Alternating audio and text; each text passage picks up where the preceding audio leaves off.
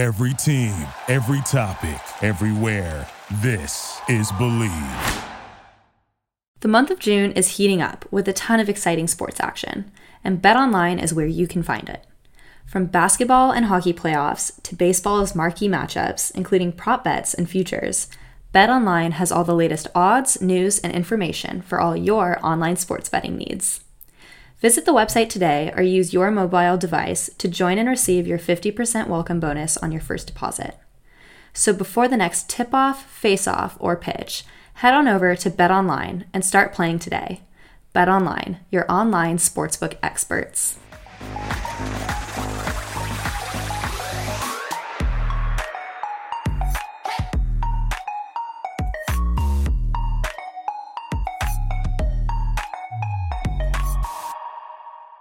Hello, everyone. Welcome back to my podcast. I'm your host, Polina Edmonds, and today on the pod, I'm so excited to introduce a friend of mine. We competed together at JGP Belarus back in 2013. Team USA, baby. Was a competitive ice dancer for Team USA in the last decade, and he retired from competition in 2019 and went head on into show skating. So we're going to find out a lot about show skating in this episode. Welcome, Joe. Well, thank you so much. Happy to be here. It's crazy to we were just talking about how long it's been. But yeah, I can't believe I've known you since 2013 JGP Belarus. Right? I think that was also the first time we ever met. Yeah, it was and that was the same for us. And I think Nathan Shen was also with us there. It was the first time I think I met him. I met you. It was then now just seeing your guys' respective journeys. It's just nuts to think that that's where I met you both. That's super crazy. I know. It was such a crazy team at that point. I remember it was I feel like there were almost 10 that competition. Yeah, there was Lorraine and Quinn were there, and I was competing with Tori at the time that I was with you guys. So that was a solid 8-9 years ago. I'm trying to remember who else was there. It was a huge team. Oh, Max and Maddie. Maddie, you're right. Maddie Aaron, Max Setledge. She was there. So is Christina Zaitsev and her partner. Oh, and Ernie. Yeah, and Spencer. I remember Spencer. Yes, Spencer Howe. I remember that. Oh my gosh, glasses from the past. Oh my God, I so vividly remember the ladies in pairs finished first, I think. So me and Christina, we were roommates, and we went to the little market on the street, and we got a ton of random Belarusian candy, and we put them in little baggies, and then we gave them to Spencer and Nathan when they were done with their free program. Oh. You guys were cute. Oh it's fun. That was such a fun experience. I remember too, Quinn Carpenter, middle of the night, just wrote me, and he's just I made too many peanut butter and jelly sandwiches, and he knocked on my hotel room door and just dropped a bag of them off of and then he went off and won the competition. I was just it was such a fun crazy first experience, but he was such a sweetheart. Yeah, it was a sweet team. Sounds like Quinn. Yeah. Yeah, it's very quintessentially him. That was I'm just gonna give you a bag of sandwiches that I made with all of this energy that I have. Yes. Hey, you're putting it into a positive thing at that point and sharing it. So I'm all about it. He's a total sweetie. Well, okay. So after you and Tori stopped skating together, you got with your partner Karina, and you guys were so amazing to watch, so creative and artistic always. Oh, thank you. Why did you both decide to retire in 2019? So it was interesting. We were our final season, we were already mostly out of money. We were basically running on fumes, and we had a lot of really wonderful people who donated time, or people that I wrote IOUs to. We were basically skin of our teeth, barely keeping skating financially. And then we were in this place the next year where it's okay, can we do that again? It was so tough. Whenever I wasn't skating, I was working and trying to funnel that money in. And even then I was still going to this financial hole, but out of nowhere, we just got this email from casting at Cirque du Soleil And like the guy, at first I thought it was fake, so like I kind of ignored it because I didn't think it was real. Because I was just like, yeah, okay. Because Cirque just like emailed me, sure. And then like the next day, like one of our coaches was just like, hey, I heard like somebody recommended you to Cirque. Did you get an email yet? And I was like, oh.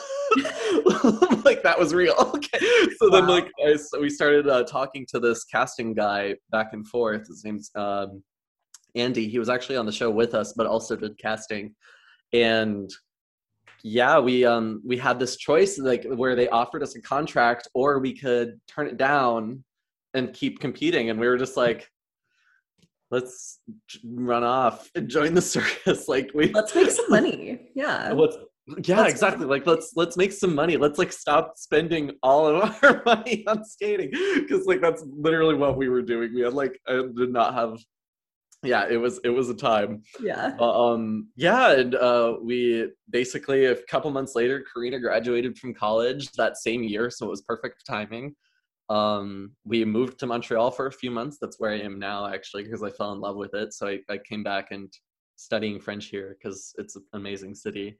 But yeah, we just never really looked back. We we started the creation process for a new Cirque show in June of 2019. If you know me, you know I love ginger shots. Let me introduce you to this stellar product that I found. It's from Morningside Naturals, which is a small family-owned business. It's called Woodroot Tonic, and it's like a clovey, spicy ginger shot that doesn't sting. It's got chaga mushroom, cayenne pepper, apple cider vinegar, lemon, orange peel, ginger, cloves, and cinnamon.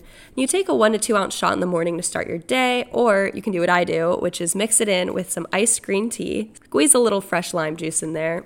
Such a dank drink. Some of the benefits of Woodroot Tonic: it boosts the immune system, it promotes a healthy digestive system, it reduces inflammation, it supports sinus health. If I'm ever feeling a little scratchy in my throat, I'll knock one of those shots down and immediately all my airways are clear. I really, really love this product. I super recommend you guys try it. Guys, say yes to 100% organic, vegan, premium ingredients and no added sugars, GMOs, and gluten. It's all safely made here in the US. I've posted about them on my Instagram. You can check out their page. And if you do decide to order some Woodroot Tonic, use my code PE2021 at checkout. Very cool. So like, how did you even get recommended for it in the first place? Like, do you know who pitched you guys? Yeah, so casting reached out to a couple coaches, a couple choreographers. One of them was my choreographer, Christopher Dean.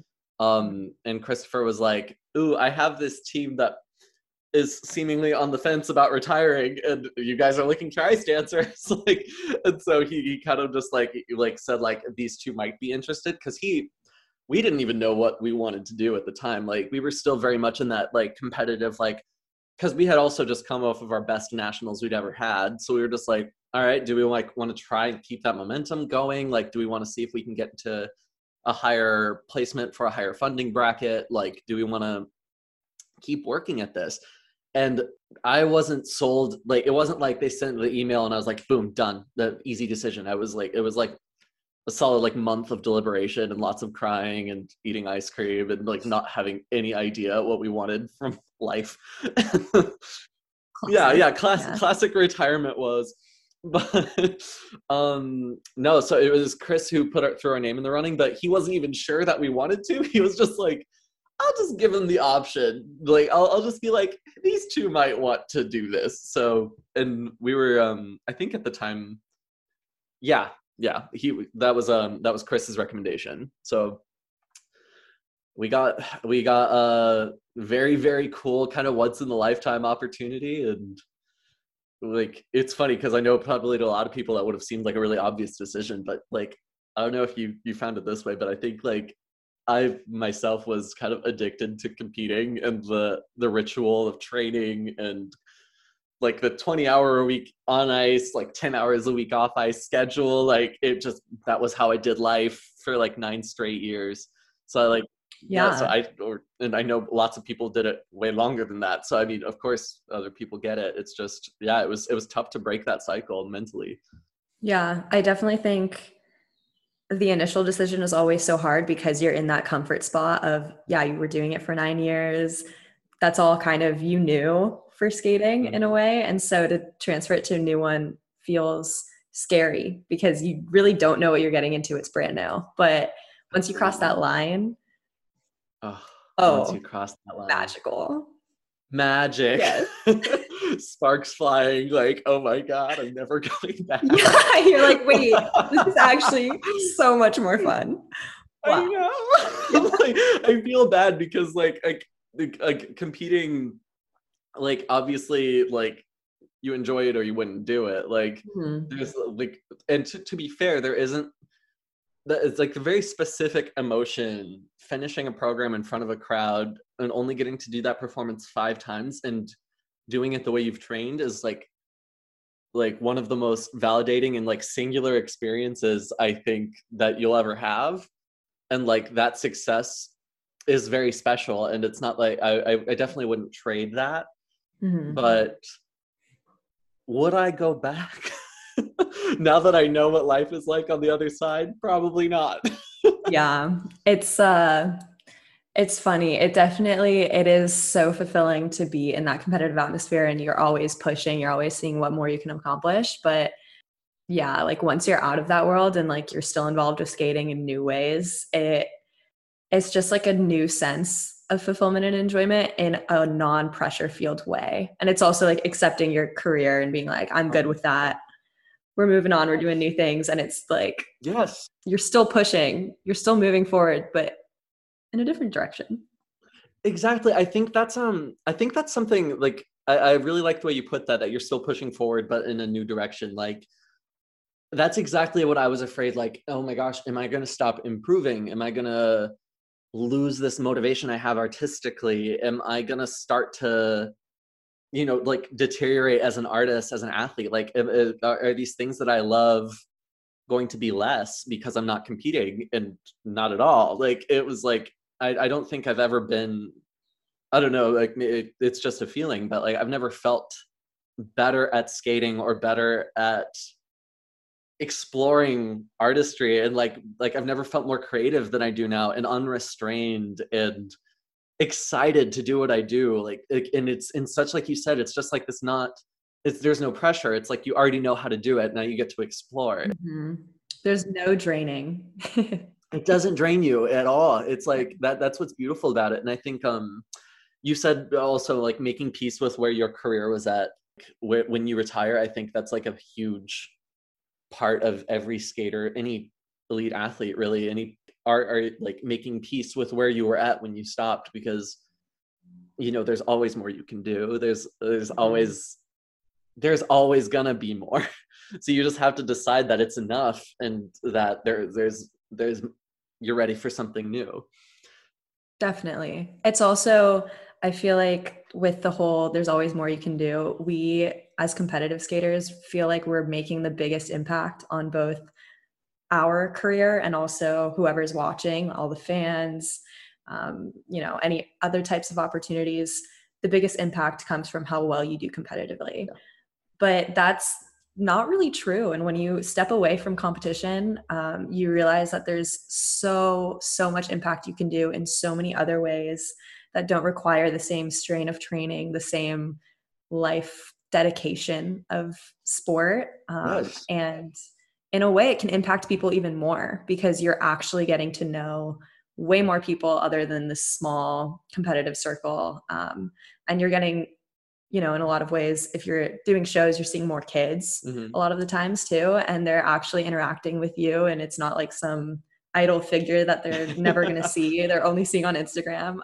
It's just, there's so much that can happen. Right. And there are so many ways to define success. I feel like, at least, again, I never like to speak to anyone else's experience. I think I had been sold and also like had in my head a very narrow idea of what success would mean to me, which was like, okay, like I need to keep climbing in placement. I need to keep doing better and better and better and get more assignments and XYZ, higher funding. But then, first of all, like my own retirement and going to Cirque and then going to Dancing on Ice after that, I've never like felt more fulfilled with my skating than I do now, because it's all that I love and I have so much more agency than I had when I was a competitive athlete. I can it was so funny because they had us choreographing some of the stuff for our professional partners on Dancing on Ice. And I realized I could just hold my partner off the ground for 15 seconds and I wouldn't get a -1. I was like, Amy, you are starting on the ground because you're allowed to. And I want you to start with like aerobic leg lifts because we were doing like an 80s program. And I was just like, I'm allowed to do anything.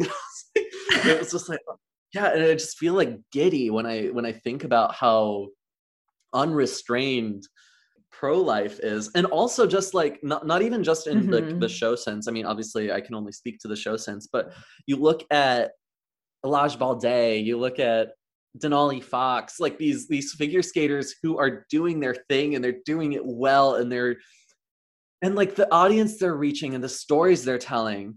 Yeah. And like it's such like a meaningful way to utilize this art that we've poured ourselves, like all of ourselves into.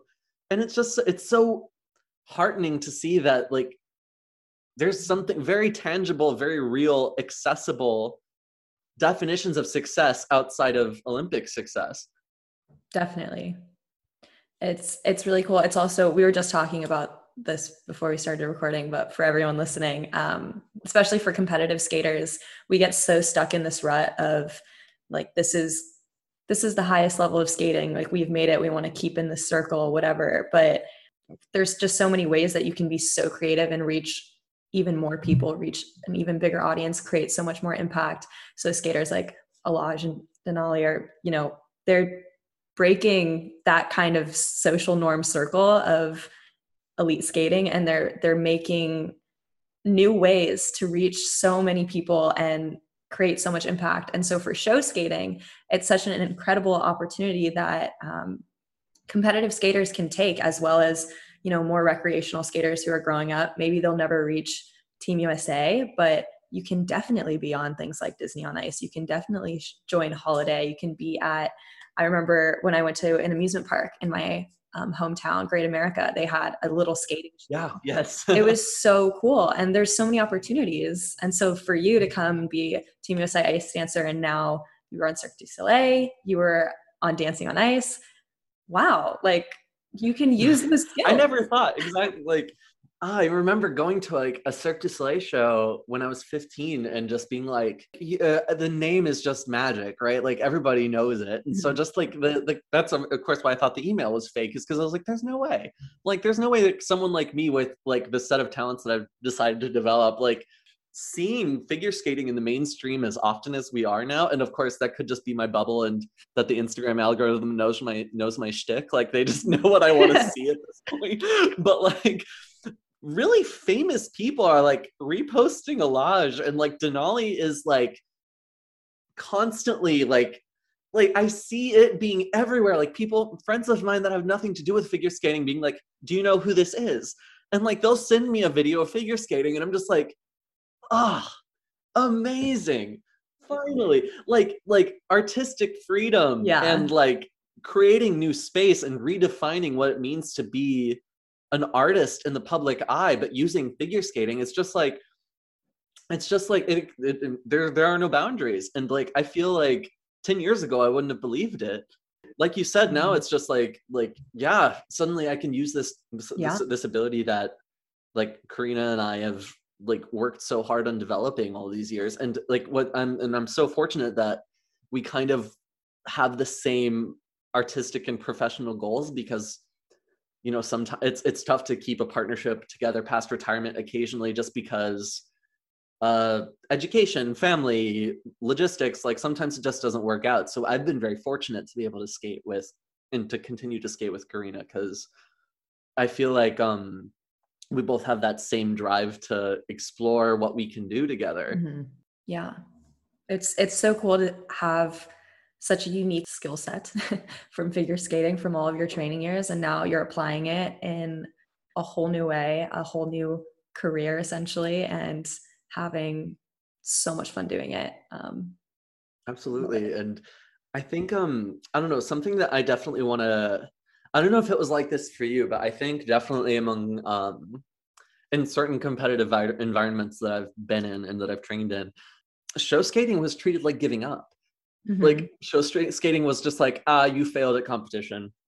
It's time to go to show skating. And I just want to emphasize that that is not the case. You can grow as an athlete, you can grow as an artist, you can travel the world, you can meet people. It's like this incredible way to use a skill set without this very narrow perception of what success is and what like athletic merit looks like. Like it's so much more open and so much more free. Like it's quite the opposite of giving up. You just get to expand. Exactly. And it's also with that type of culture, like you were saying, I definitely related to that. Like going into shows after, it was more so of like you're either getting invited to a really prestigious show, or if you're going to seek out show skating, it's like, oh, like what happened, so to speak. But are you just going to stop your skating career and go like start working a 9 to 5? That's like every single other person in the world has to do that, right? But Right. you have this incredible skill set you've worked on for 9 years, 10 years, 15 years, however long people have been skating. Nobody else can do that. Go use it. Go find. Yeah, like might as well. Put that to work. Yeah. And then you're doing something that comes naturally and easily to you, that you're able to be super creative, use that artistic vision, you know, create new spaces, create new vision.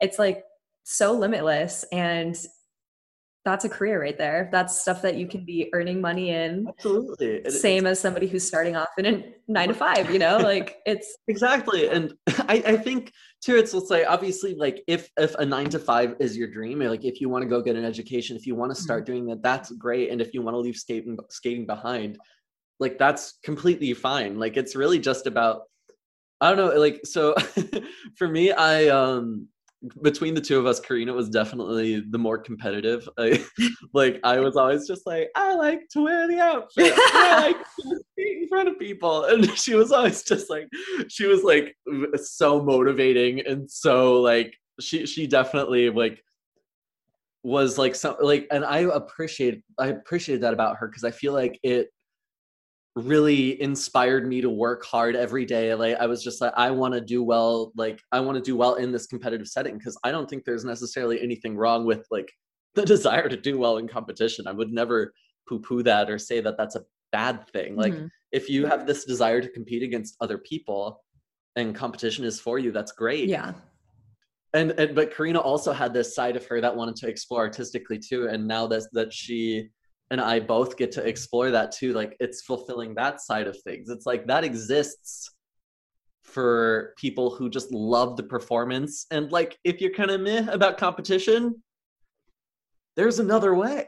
There's another world. Go there's tap another into world it. out there. I Break know. the I'm like, glass.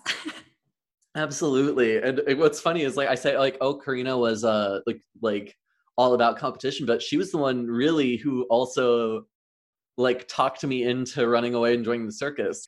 She was just like, let's go do this. Like, let's go explore a new side of our skating. Like she was the one who was just like, cause I was like, I don't know, I hate change. And she, and she was just like, you'll be fine. We'll do it. It'll be great. You'll enjoy it. Just sign the dotted line and let's move to Canada. It was like, okay.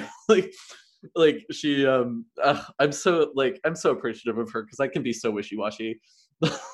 That's awesome. Yeah, no, she's great. It's so nice too that you had a friend to go with. So at least it's like, all right, I know one person, but at least they're with me. Like, yeah, you have like a friend built in, which was great, because it was like definitely first day of school walking into that cast. It was like, I could be wrong. I get this figure wrong constantly, so don't quote me on it. But like, I believe there were 21 different countries represented on our cast of 41 people.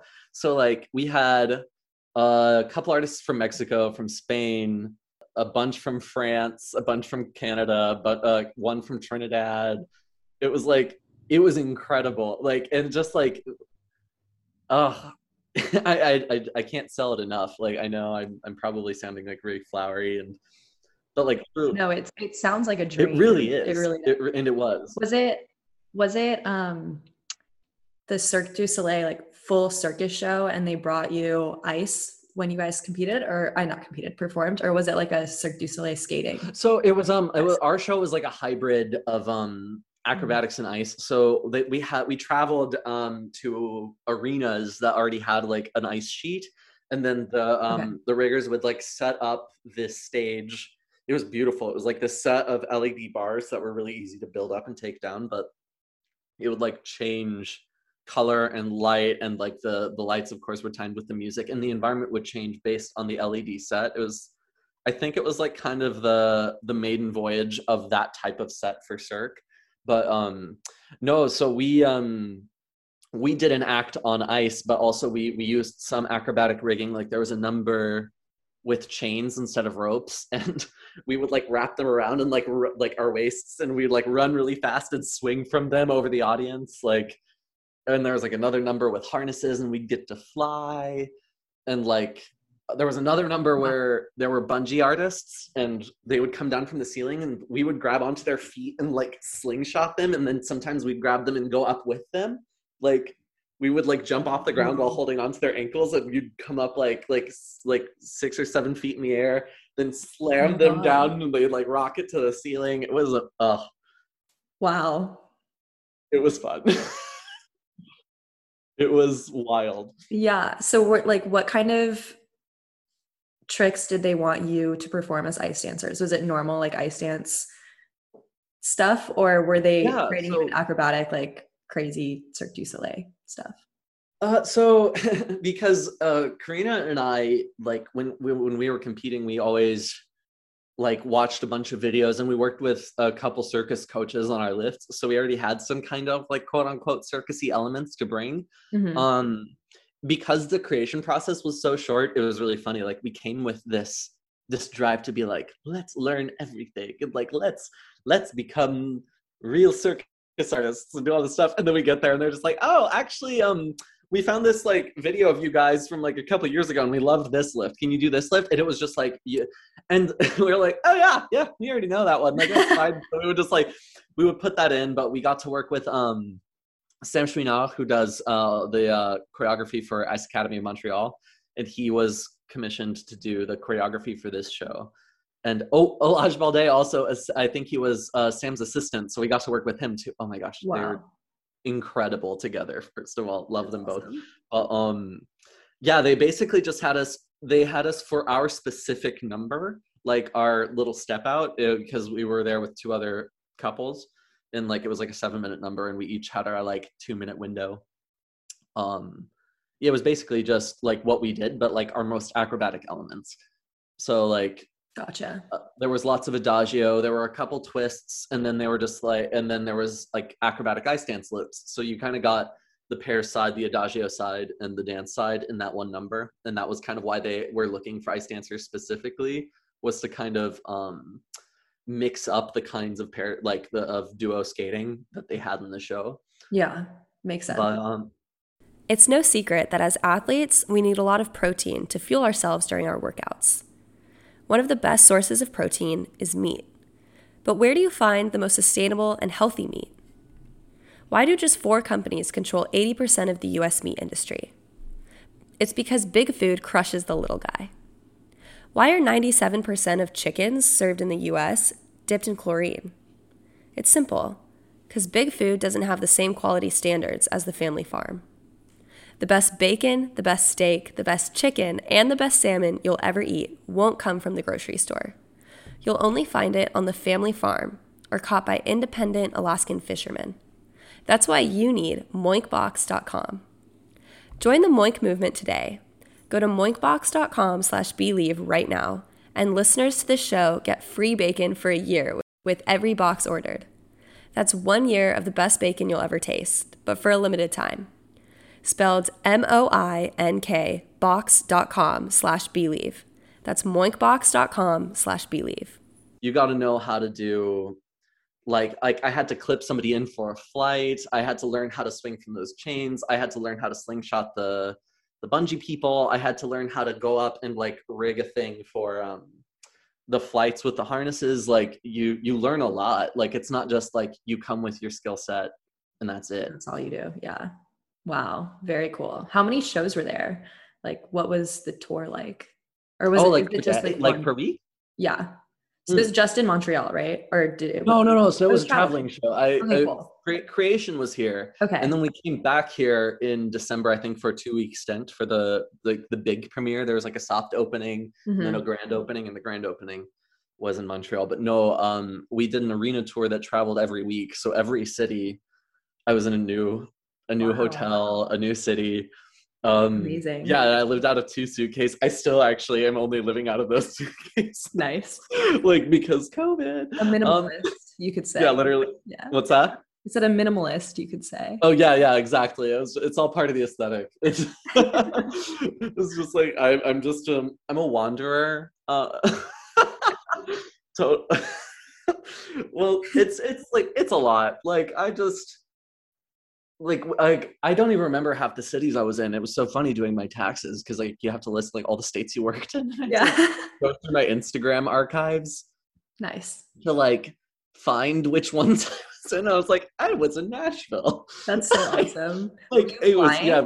What's that? Did you fly to each location with the team, or We was flew it like sometimes you got driven on a bus. It was like a tour bus, and that felt more cool because it felt like being a rock star, and you're just like kind of lounging in your seat, and like somebody's playing guitar in the background, like literally, and like you're just like stopping at gas stations and walking in with like a bunch of like this crowd of circus artists and like buying bugles at like some Conoco in like the middle of Ohio. That's fire. It was great. I mean, I loved that touring life. It was so much fun. Nice. What was the practice schedule like? Because I would assume for, especially for the gymnasts and acrobats, they probably have to be like obviously in great shape, rehearsing pretty regularly to keep everything consistent, getting enough sleep because the stuff you're doing is crazy. That is an interesting question because actually I would say I probably practiced outside of a show context maximum like an hour and 15 minutes a week. The other times I was on stage, and that was my practice. Like that was our practice. You get like because there are so many people that need that stage for practice. Like there are very specific, like they'll set up like all the rigging, all of the aerial points, all of the like the laser show and stuff like that, that'll be ready. But like so many people need that ice stage to practice on that it's like, all right, pairs, you have 20 minutes. And then you'd go and then like, all right, freestylers, 20 minutes. And then they'd be like, all right, single skaters, 20 minutes. And then you'd be done for the day. And that would happen 2 or 3 days a week. And then the rest of the time you were on the stage for about 2 hours. And that was probably 7 or 8 shows on average a week. So most of your practice happened in front of a crowd, which was completely different mindset. Takes you a minute to shift from competitive mindset to I'm in front of like 2,000 people every time I practice. It's new, but I loved it. It wasn't like I had like a ton of like solo time to train with Karina. Like we never got to go on the ice for like long periods of time, and our rink was really small. Like I would say less than like a third of like a traditional NHL size rink. Gotcha. That's so wild. Sounds so fun.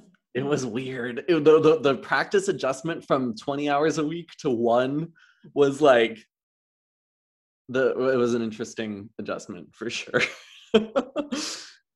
It's just so funny imagining like performing and that being the practice, and you're just kind of going out and you're like, I wonder what's gonna happen today.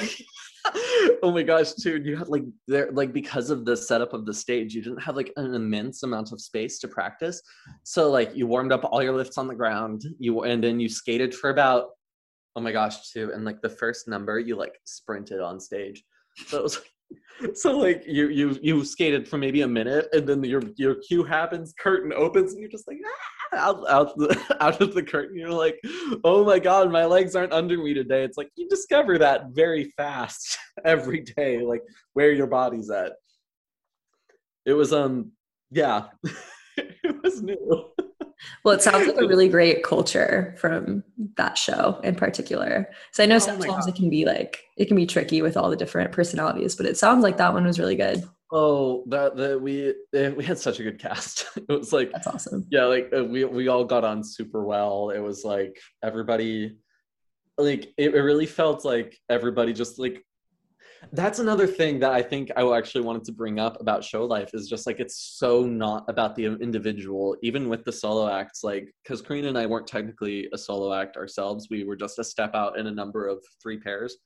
But Jeremy Ten and Miyu Nakashio, Paul Wood, and Soyeon Park were all on the show with us as well. And they did like us, it was they're all the best too, but like, they had a solo number, but like I'm pretty sure I don't speak for them, but it was just like everybody just wanted the show to be as good as it could possibly be. You wanted everyone around you to do well at everything, and you wanted to help in any way you could, because the show, you're not going to get judged as an individual. Also, that takes a little bit of the pressure off. If you make a minor error, if you stumble, if you fall, it's just like the audience moves on in 2 seconds. Yeah. It's not like oh, Joe Johnson fell. It's just like, oh, that dude in the purple outfit fell over, LOL, and then everybody moves on because there's more interesting things to look at than the guy who fell over. It's like no, and like that takes off so much pressure. So as far as like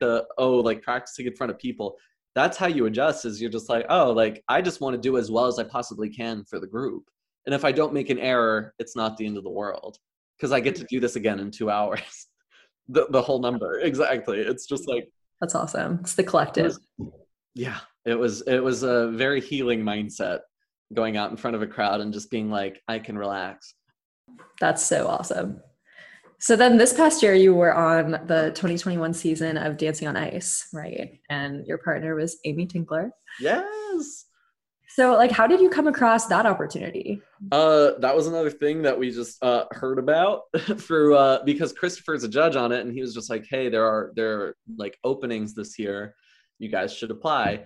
And he's not a part of casting that I know of, and like, so we had to like forward all of our applications to the producer. And gotcha. What kind of applications? Is it like video auditions?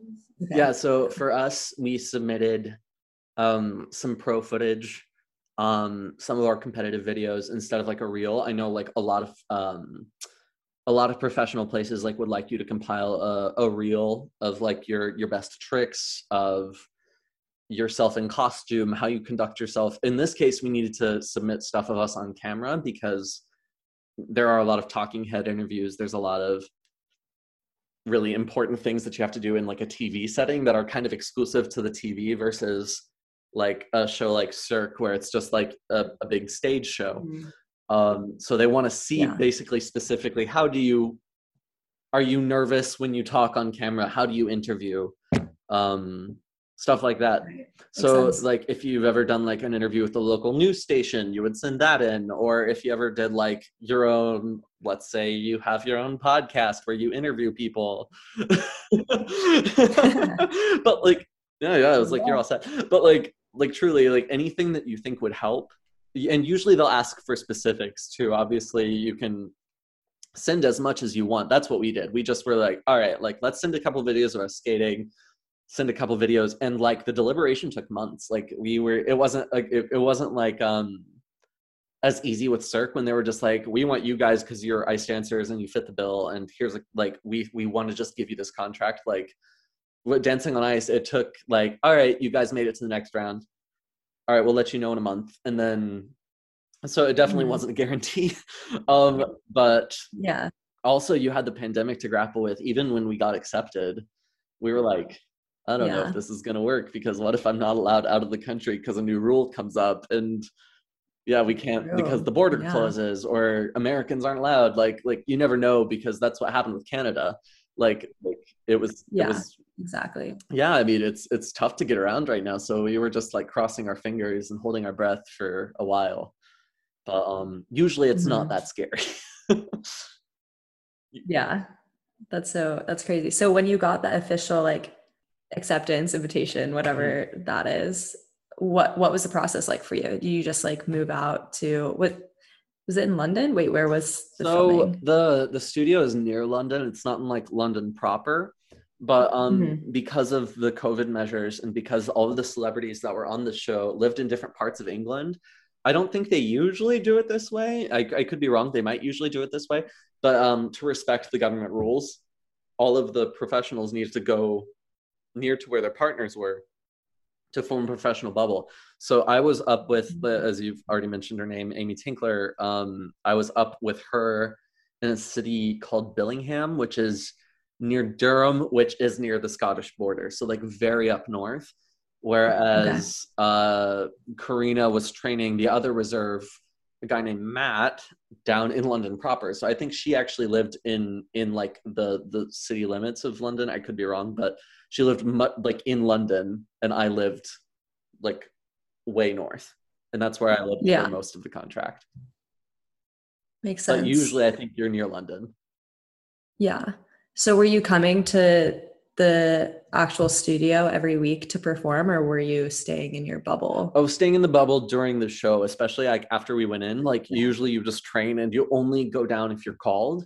Like, and because I was a reserve and I was training the reserve, we did most of our training in Billingham. But once there was unfortunately an injury, and one of the other competitors had to bow out, and we went in as a bubble. And so Amy and I started living down south near the studio, and would just go train near or at the studio, whichever worked out with, like wherever we were told to go. We just kind of went to train, and that actually we got to train like 2 hours a day, 5 days a week. So it was like, oh cool. Yeah, it was good. And you need it because of course you're training someone who has been skating for 2 total months. Like, yeah. Wait, so that's what another question I was going to ask.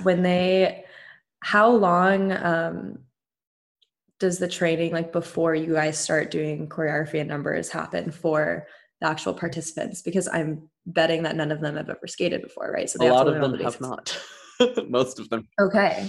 A couple months before it airs. I'm again not sure on specifics of when the training starts, but it usually lasts usually the training starts, I think, in October. At least that's when I think the pros usually get there. I'm not sure if the coaching period starts before that. Gotcha. But yeah, it's you are working with newbies, so you have to be pretty crazy. Yeah, and so basically, yeah, like I have like massive respect for the people who agree to be on that show, because skating is hard.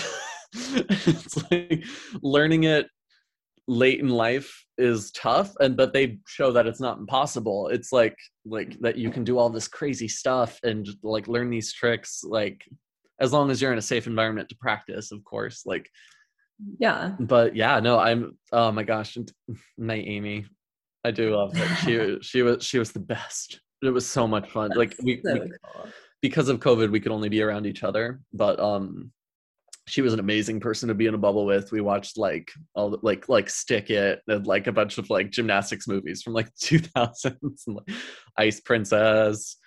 Love that. Oh, you know, only the classics. Of course. That my favorite classic is probably, I mean, Ice Princess always gets me because I loved Hayden Panettiere back in that show. Oh my gosh. Oh my gosh. I identified with the jumping shrimp so much. I don't know why, because I can't jump because I'm really bad at jumping, but I don't know why I really imprinted on that character. I always thought the character with the, like, who would do the rock programs and she had the spiky buns. I forgot her name. But so I need to revisit Ice Princess again. Yeah, as we all do. No, but I remember when I was older, I watched it and she does like a really good jump, and she's like doing a great program. Like I was watching it and I was like, actually, if this was a competitive program, like this would do super well. Yeah. Like, no, they were good skaters. Like, who is this girl? And I'm like, she has to be a nationals competitor. Like she probably is, but oh my gosh. And the main girl, she was from Gossip Girl. But the one who did the Ice Princess program, like at the end under a spotlight, like in the tiara, yes. Like yes. I've always wanted to compete under Spot ever since. I know. But I never got that opportunity. It's kind of like when you put little girls in ballet class and they think they're gonna like wear tutus all the time, and then they're just given a leotard. It's like here's a black swimsuit and some white tights. Enjoy. It's like, this isn't what I signed up for. You know, they're selling you the dream. I know, exactly. And I feel like sometimes like I feel like you need to disclaim like you don't get to wear the tutu all the time, because I feel like that's a more honest approach to selling figure skating. It's just like, although to be fair, like if I was like I don't think there's anything wrong with wearing a tutu all the time. I say go for it. Same, spotlights could get a little dangerous in the competitive setting, but oh my god, yeah, that wasn't like an official recommendation. It was just like a one and done sort of thing. Like I would have loved to like try it once and just be like, oh my god, that was horrible. Like let's never do that again. But like the drama would be the drama of it. Absolutely. It's already intense even without the spotlight. I can't even imagine. Oh my god, yeah, all the time. Yeah. But just like the one. It's like pitch black. You can't see the boards and snap. You can't see the boards. You don't know where you are. You don't know where the judges. Who am I performing to? Exactly. Yeah. Also, like there were lots of like over the boot tights in that movie. Not that I'm like not a fan of the over the boot tights, but I don't know if that was the style during the 2000s. Was that the style during the 2000s? Again, not against over the boot tights. It's just there were a lot of. I don't really think over the boot tights were ever really in style, were they? That's a definitive stance on over the boot tights. That might be too aggressive for me to speak. Yeah. I take it back. Over the boot tights hive is going to be not pleased. I just remember because the white boot was like a Michelle Kwan thing.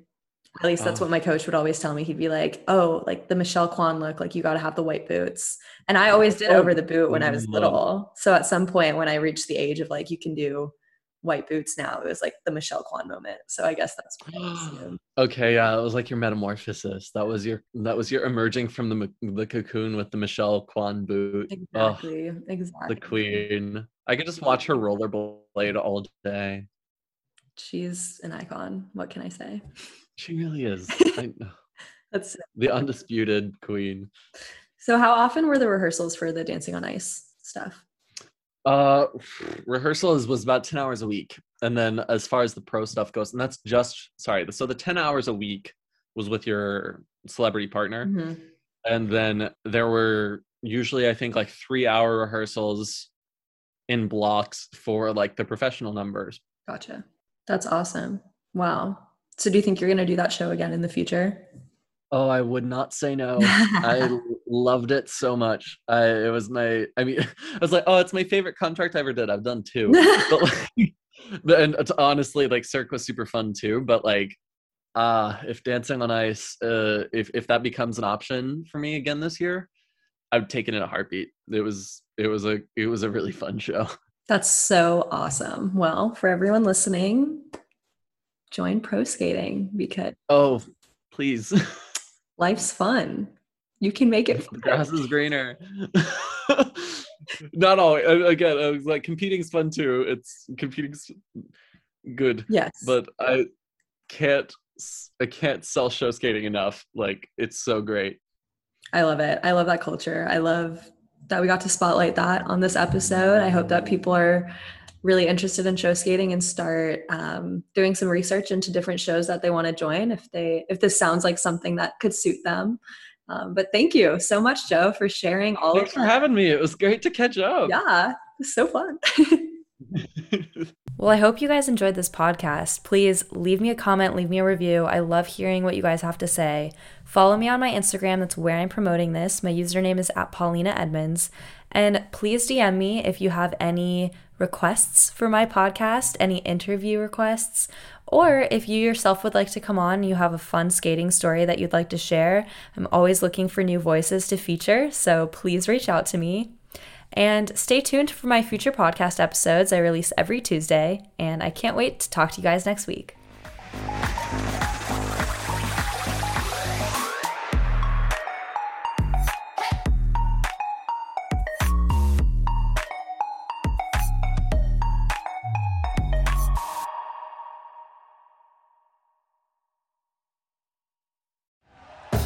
Thank you for listening to Believe. You can show support to your host by subscribing to the show and giving us a 5-star rating on your preferred platform. Check us out at Believe.com and search for BLEAV on YouTube.